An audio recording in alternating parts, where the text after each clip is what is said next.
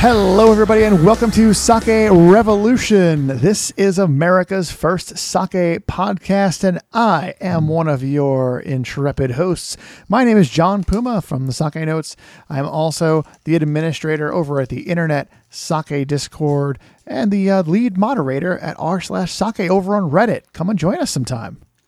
And I'm your host, Timothy Sullivan. I'm a sake samurai, I'm a sake educator, as well as the founder of the Urban Sake website. And every week, John and I will be here tasting and chatting about all things sake and doing our best to make it fun and easy to understand. Good to be back, Tim. Yes. I enjoy this. Recording an episode with you every week is a good time. It's a real good time. And we have not done, unless I'm mistaken, maybe I wasn't paying attention or something like that, but I don't think we've done an episode of the type we're going to do today in quite a while. Is that right? That's right. We're going to be examining a prefecture, sake from a prefecture. But this is kind of a 180 from our usual because we tend to focus on prefectures that are abundant in sake. And this time we're looking at a prefecture that's really not so famous for sake. Not so famous for sake. All right, so we've done all the Niigatas of the world and the Yamagatas with their dozens of breweries and all that fun stuff. Yes. And what are we talking about today?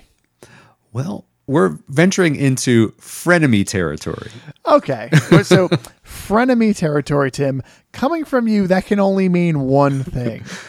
I think, and maybe I'm wrong. Correct me if I'm wrong, but that sounds like something that I hear out of you when shochu comes up. Yes, we're talking about Japanese sake from a prefecture that is world famous for shochu.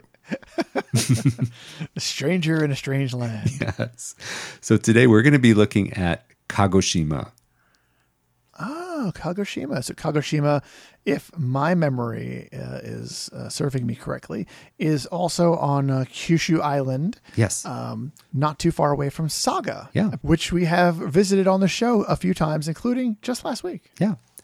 So Saga Prefecture is on Kyushu, but if you go to the very south, the bottom part of Kyushu Island, that's one of the four main islands of Japan. It's the furthest west.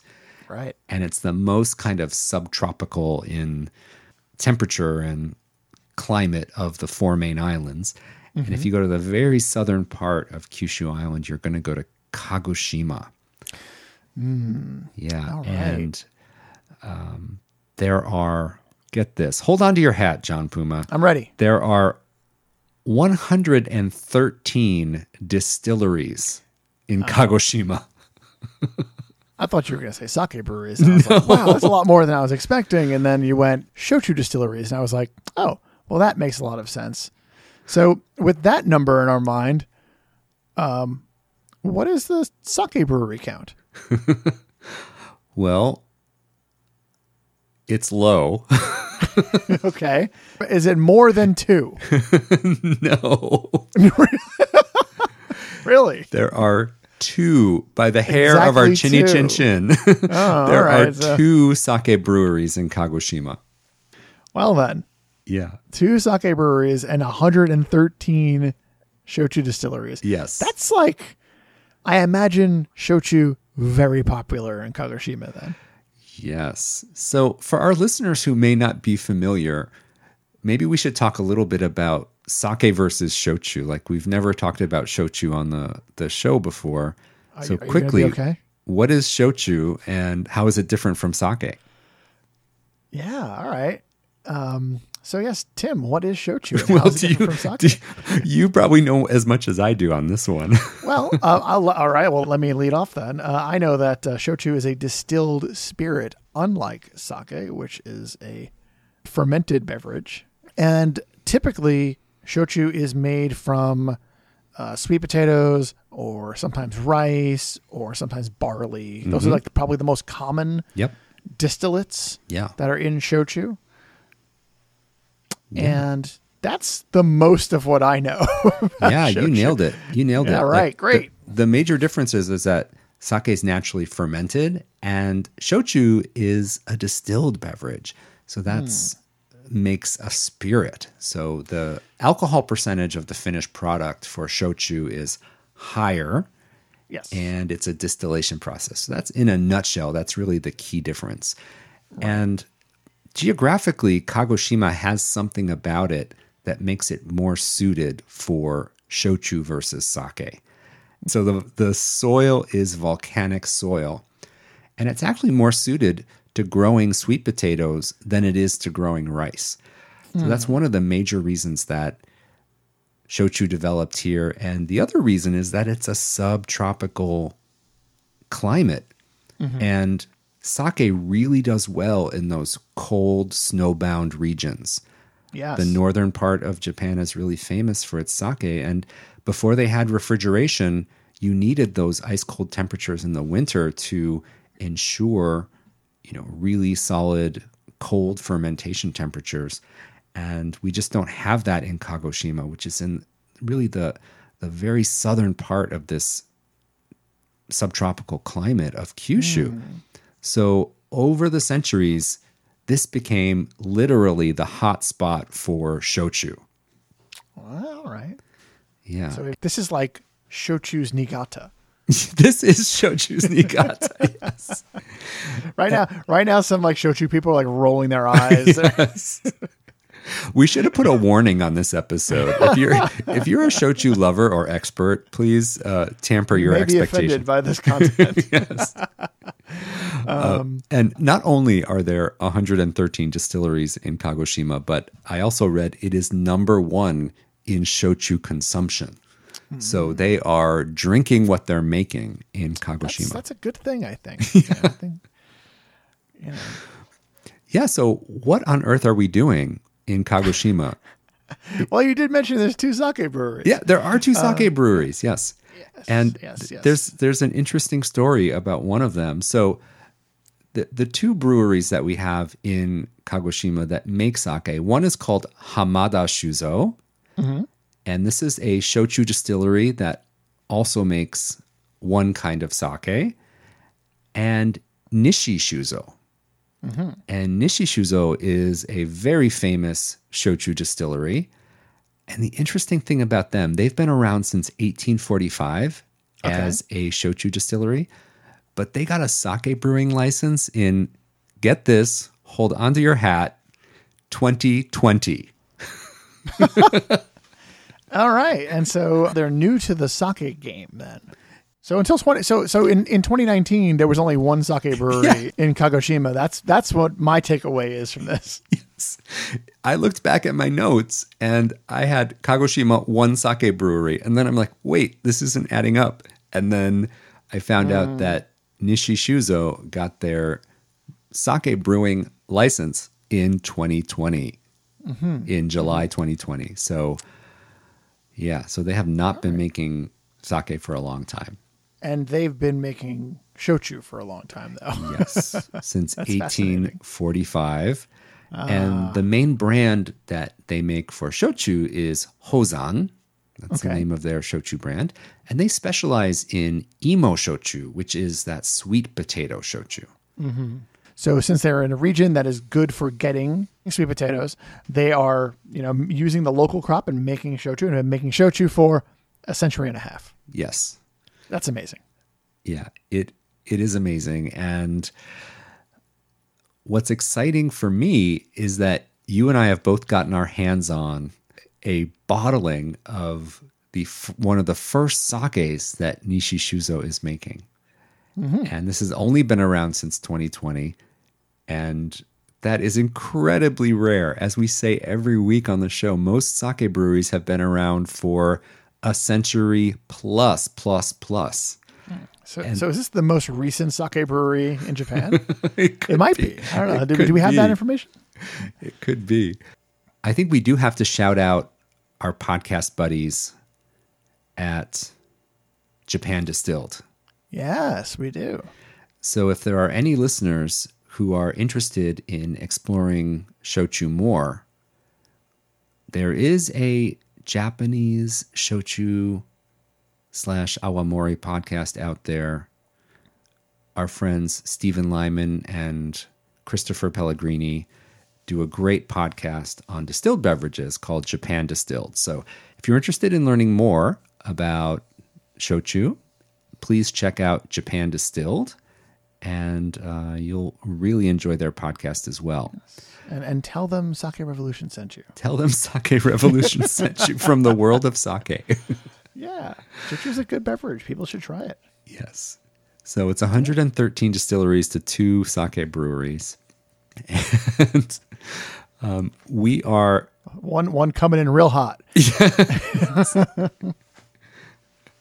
Talk about a freshman I know. sake brewery. Oh my gosh. Yeah, so Nishishuzo now making sake, and what are they calling their sake? They're not using Hozan, right? No, that is for their emo or their potato shochu. Mm-hmm. The brand name for their sake is Tenbu. And that means like kind of natural gifts. And I think that refers to the gifts of nature from this region. So they are 100% committed to using the local water and rice to make their sake. And Nishishuzo actually sells their brewing water as mineral water. So you can buy their water bottled That's awesome. up, and that's called Home. So they have a brand name for their mineral water, and that's used They have in a brewing. brand name for the mineral water. Yes. That's amazing. Yes. So they are really into local. So the rice that they use is grown locally, and the water that they use is their house mineral water. And I have to say, I bought this sake on a lark because I knew that I would never, when I saw Kagoshima sake on the shelf, I was like, this is very rare. There's a handful of breweries in this region. So I know you and I both picked it up, and I have no idea what to expect from this. Have you had this before, John? Yes, Tim. Actually, I have on a few occasions. Well, it's super interesting because I have never had this sake. I don't think I've ever had sake from Kagoshima in my whole life. So we're going to get a true blind react from me. Oh, I cannot wait. Yeah. All right. Well, let's get to it then. Let's get into this. Let's get into this Tenbu. So for everybody at home, get ready. Here come the stats. This is the Tenbu Junmai Ginjo. They are using Yamada Nishiki that they are somehow able to grow in this very volcanic area. I thought of that too. And on the Tenbu website, it says Japanese rice, but I've sourced several other listings for this sake online that say it's Yamada Nishiki sake rice. And it is for sure grown in Kagoshima. So I went there and said that this will probably be Yamada Nishiki, but not confirmed by the brewery. So, but we're going with it. All right. Well, this possibly Yamada Nishiki has been milled, whatever it is, to 50% of its original size. The alcohol percentage is 15%. It doesn't look like we have any other stats, unfortunately. Yep. There's no acidity and no SMV given for this sake. So those are so a we're gonna have to wing mystery. it. Great. Well, let's open it up and get it in our glass. Absolutely. Shall we, Tim?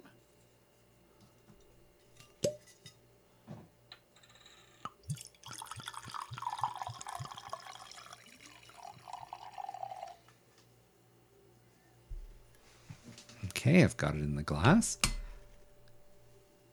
All right. So do I. Nice and transparent. Looks relatively clear and clean. Relatively clear, but there is a little something in there. If you take a look, there is, I don't know if it's particulate or if it is air bubbles. So let's give it a smell. Yes. All right. Very gentle aroma. Some restraint. Yeah. Faint fruit. Faint, Not but overwhelming. yeah, I'm getting, honestly, I have to admit my bias here, like coming from the home base ground zero of shochu, I was expecting maybe a little more strong alcoholic based aroma, but it's very gentle, almost floral. Almost. Yeah. I think there's a little bit of a little bit of that fresh cut grass for me, Yep. which is always a nice one. We don't get that a lot. I really do enjoy it when I have that. Yeah, I keep coming back to just like an essence of fresh, herbaceous, and floral bouquet kind of thing going on. Yeah. Really nice. And as you mentioned, there is some restraint going on here. It is not overwhelming in any way, Right. not on the nose. And it's a lovely aroma. Yeah. Yeah, really pleasing, gentle fruits, bit of floral, and some herbaceous notes going on there too. Really, really nice. All right. How about we taste? Let's.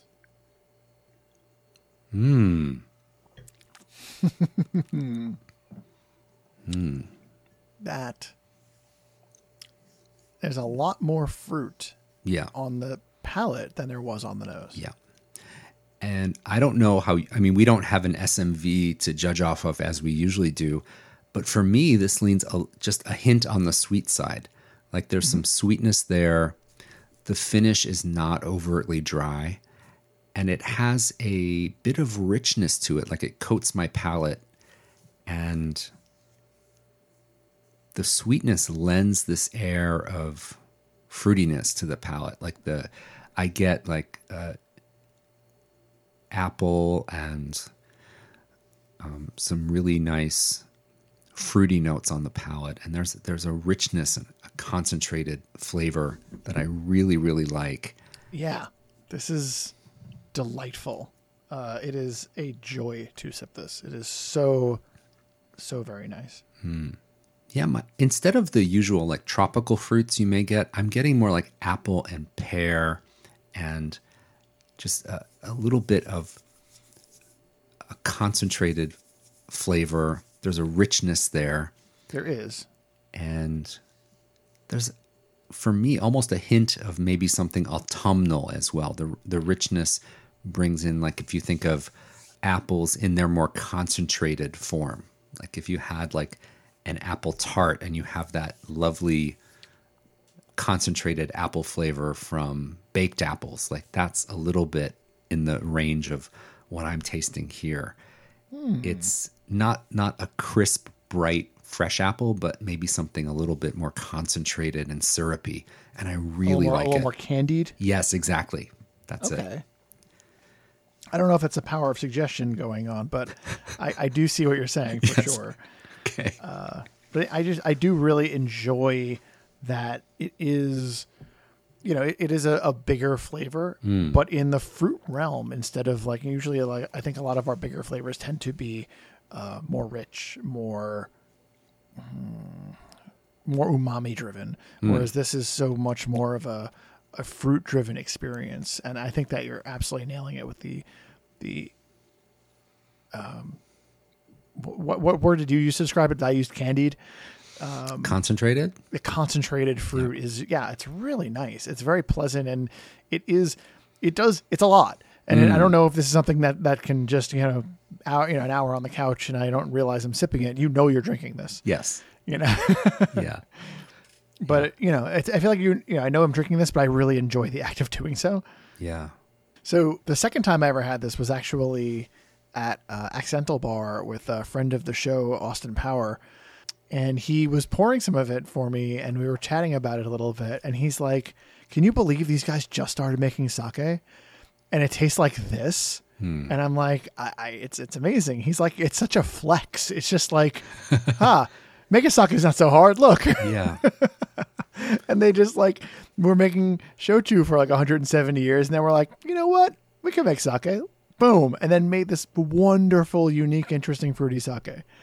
Well, maybe 170 years of fermentation under their belt. They know a few things. Yeah, they know a few things. Yeah. So I was just going to ask you, John, about your experiences with shochu, if you have any you want to share. I do actually. I had some shochu. I've had various shochu experiences here in the States, but nothing too concrete.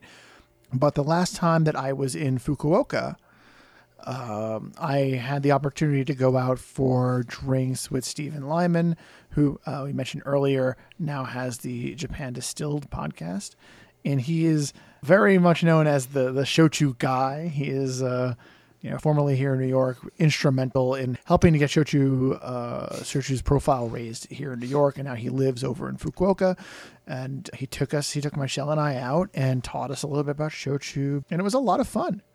I really had a great experience, and I got a much larger appreciation for this beverage out of it. Yeah, I actually have some exposure to shochu as well, because when I worked for 1 year at Hakai-san in Niigata, Hakai-san is actually a shochu producer as well, but they make exclusively shochus that are rice-based, whether it's the sake kasu or from rice themselves. And they're a little bit of a different beast than I think from the imo or potato shochus of the far west and south of Japan. Definitely. I think that when I taste imo shochu, it makes me think a lot of gin. That's the main comparison in my palate that kind of comes into my mind when I taste it. Whereas other types like the barley, I think the barley has a much more unique flavor profile to me. Oh, very distinct. Yeah, very distinct, very interesting. Like to me, it tastes like barley shochu. I don't have anything else that tastes like. Personally, they also make shochu out of brown sugar.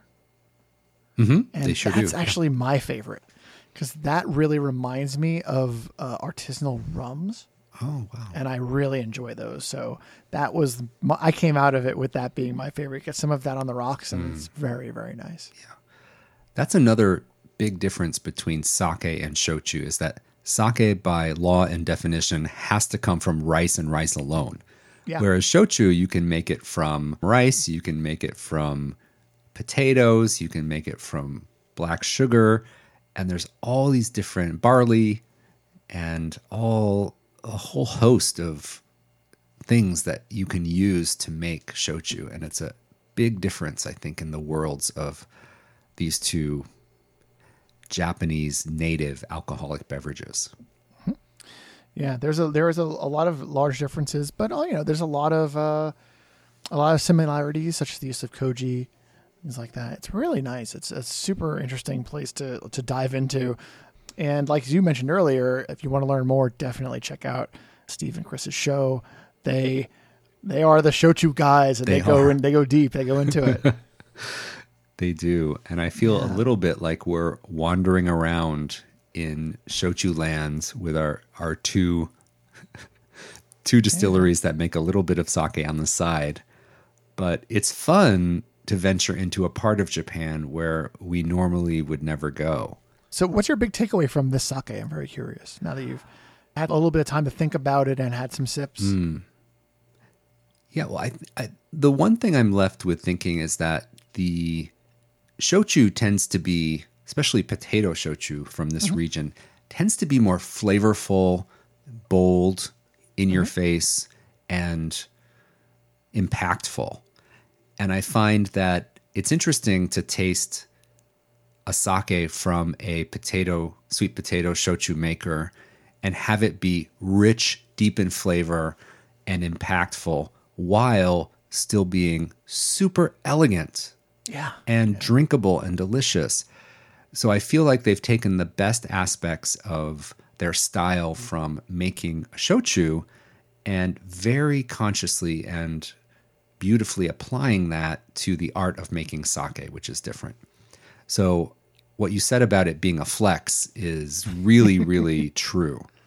So that rings true to me more than anything else, that you cannot underestimate the skill that it takes to switch gears and begin in 2020 to making a premium, super delicious sake. 0 to 60. Like, this is Tesla speeds here. This is it's like this was their pandemic hobby, right? They're like some people learned how to make sourdough. They were like, let's do sake. I love it. Yes. So, but this is the equivalent of like someone making sourdough in their kitchen and then suddenly being Opening a bakery, a world-class bakery. world-class bakery. Yeah. I love that. That's a great analogy. Yeah, just amazing and Yeah. super drinkable. Do you have any thoughts on pairing this sake with food? I haven't, to be completely honest. Both of the times where I've sipped on it, it's been an isolated, drinking experience, I guess 3 times now. And I think that because it is such a bold and fruity experience, it really does suit itself for that scenario. It is a bit heavy. Like maybe, I don't know. I mean, it's not sweet enough. It's not tart enough where I would say dessert would be the place for it. I think that, this is a tough one, Tim. I always struggle with the tasting, so they're all tough ones for me, but this is especially tough. Well, I'm going to venture into an area that may be less comfortable for you, JP, but I'm thinking cheese. Cheese, yes. So John is not a huge fan of cheese, but I think a cheese pairing might be really good with this because it has that hint of sweetness, that coating, that fruitiness. And again, if you have a bite of salty lactic cheese and then there's dried fruit on the side or a bite of something sweet after nibbling on cheese, it's a wonderful pairing. And I think this sake has enough richness and depth of flavor and sweetness to pair really well with a bite of crumbly cheese. So that would be something that I would really like to explore. Well, fantastic. I hope our listeners at home who've got that, if they can get their hands on a bottle of Tembu, will take out a little cheese plate and have it alongside that. Yeah, you can't go wrong. So I'm honestly blown away by this sake. I think it's amazing. Yeah. When you told me that you had never tasted this, I was like, oh my goodness, he's going to be in for such a treat. Because it is a very unusual sake. We don't get a whole lot that's like this. This is fun to drink. It's big, it's bold, but it's fruity. Yeah. Usually the fruity stuff tends to be a little bit lighter, a little bit more reserved. This is a little bit more pow. Except for the aroma, which was a little bit more reserved. Yeah, it's rich and it's candied. Like that's the word. Concentrated. Yes. Concentrated, candied, and this is not a good comparison. But when you have a fruit cocktail and there's that syrupy liquid that it comes in, this is that's like sipping on that sounds horrible, and that's not what I'm saying. It tastes like that, but that idea of having but you can see it from here. I can see it from here. I know exactly what you mean. That is a very evocative and very it really helps. It helps to put into words the experience of tasting this. And people at home, please don't think that it tastes like that. It does not taste like the syrup at the bottom of fruit salad. Not at all. but it will make you think of that a little bit. It's a step in that direction. Yes, totally. Yeah. And I did check the website for Tenbu, and this Junmai Ginjo is one of, I think, 4 or 5 sakes that they make. This one is exported to the States, which is a miracle in and of itself. But this just occurred to me. They've been brewing sake for 2 years. 2 years, yeah. And they've already been importing the sake to the U.S. Honestly, I'm pretty sure I had it in like 2021. So it took them a year to start exporting. Which is unbelievable. It's unreal. Yeah. But they wasted no time. Yeah. In Japan, they have a Junmai sake. They have a Junmai Daiginjo. And they also have another sake that's made with omachi rice. And I knew that would catch your attention. I was about to say that I was very interested to taste what their Junmai was going to taste like. Yeah. But then you use the omachi word, and now I'm a little distracted. Yeah, I think their distribution is very limited, even in Japan. And I think this is the only one from their small portfolio that is exported. So when we get back to Japan, if you're anywhere near a Kagoshima satellite store, you can see if they have this in their one of sake. their 2 sakes. Exactly. So this was nice, Tim. Today, it just occurred to me that today we got to sample 50% of the breweries in Kagoshima. Yes. We've never been able to represent like that on our show. We've tried a lot of sake from a lot of places, but I don't think we ever tried half of the sake from one place. Yes, for sure. All right, John, great to taste with you and great to explore Kagoshima sake together. And if we ever get a chance to get our hands on sake from Hamada Shuzo in Kagoshima, we're going to taste that on the show too. We can nail it down and get all of them. That's great. Yes. Then we'll get 100% coverage for our first prefecture ever. There you go. We got to start low. We got to start somewhere. Yes. All right. Thank you so much. So great to taste with you, John. And I want to thank all of our listeners for tuning in, and a special hello and thank you to all of our patrons. We really love our community on Patreon and thank our patrons so much. If you'd like to support Sake Revolution, please visit us at patreon.com/Sake Revolution for more information. Yes.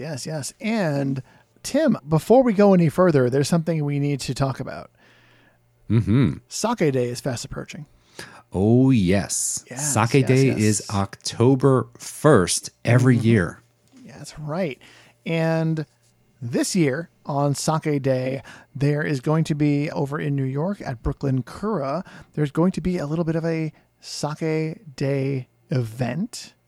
Do you have some details that you can share with our listeners?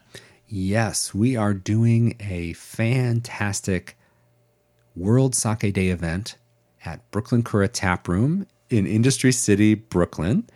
And if you would like more information, you can go to the website sakedayusa.com.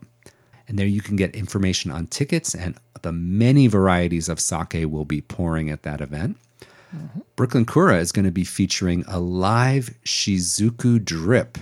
So they're going to be showing you how sake can be pressed by using a drip method. And you can only see that at a sake brewery. Yeah. And of course, your two favorite hosts from Sake Revolution will be on hand. We'll be around. We'll be chit-chatting with everybody. We will be tasting and chatting about sake with you. Live and in person. It's going to be a lot of fun. We did this last year, and it was a blast. So I'm really looking forward to it again. Yes, not live and on Zoom, but live and in person. Live and in person, yeah. Yeah, so be sure to visit sakedayusa.com for all the information on tickets and attending this fantastic event in New York City. And I know, Tim, you mentioned earlier that we really do appreciate our patrons, people who come front and center and support our show in the most direct way possible. But there are other ways to support our show. And did you know that we have swag, or perhaps merch, if you prefer? We've got an assortment of shirts and stickers and such on our website. You can go to sakerevolution.com and you will find the link to the store page. And we've got some fun shirts that we're working on. We've got some fun stickers. And there's always more stuff being added to the store. And Sake Revolution t-shirts are the perfect gift for the holidays. Oh, God. It's only September, Tim. We can't start talking about the holidays yet. Actually, no. A lot of people plan early, and I'm married to one of them. So, yeah, I should probably be like, yes, Tim, absolutely. This is guerrilla marketing, John. Stay with me. Yes. Anyway, thank you once again for supporting us in every way that you do. We appreciate it. Yeah. So, without any further ado, please remember to keep drinking sake and kanpai.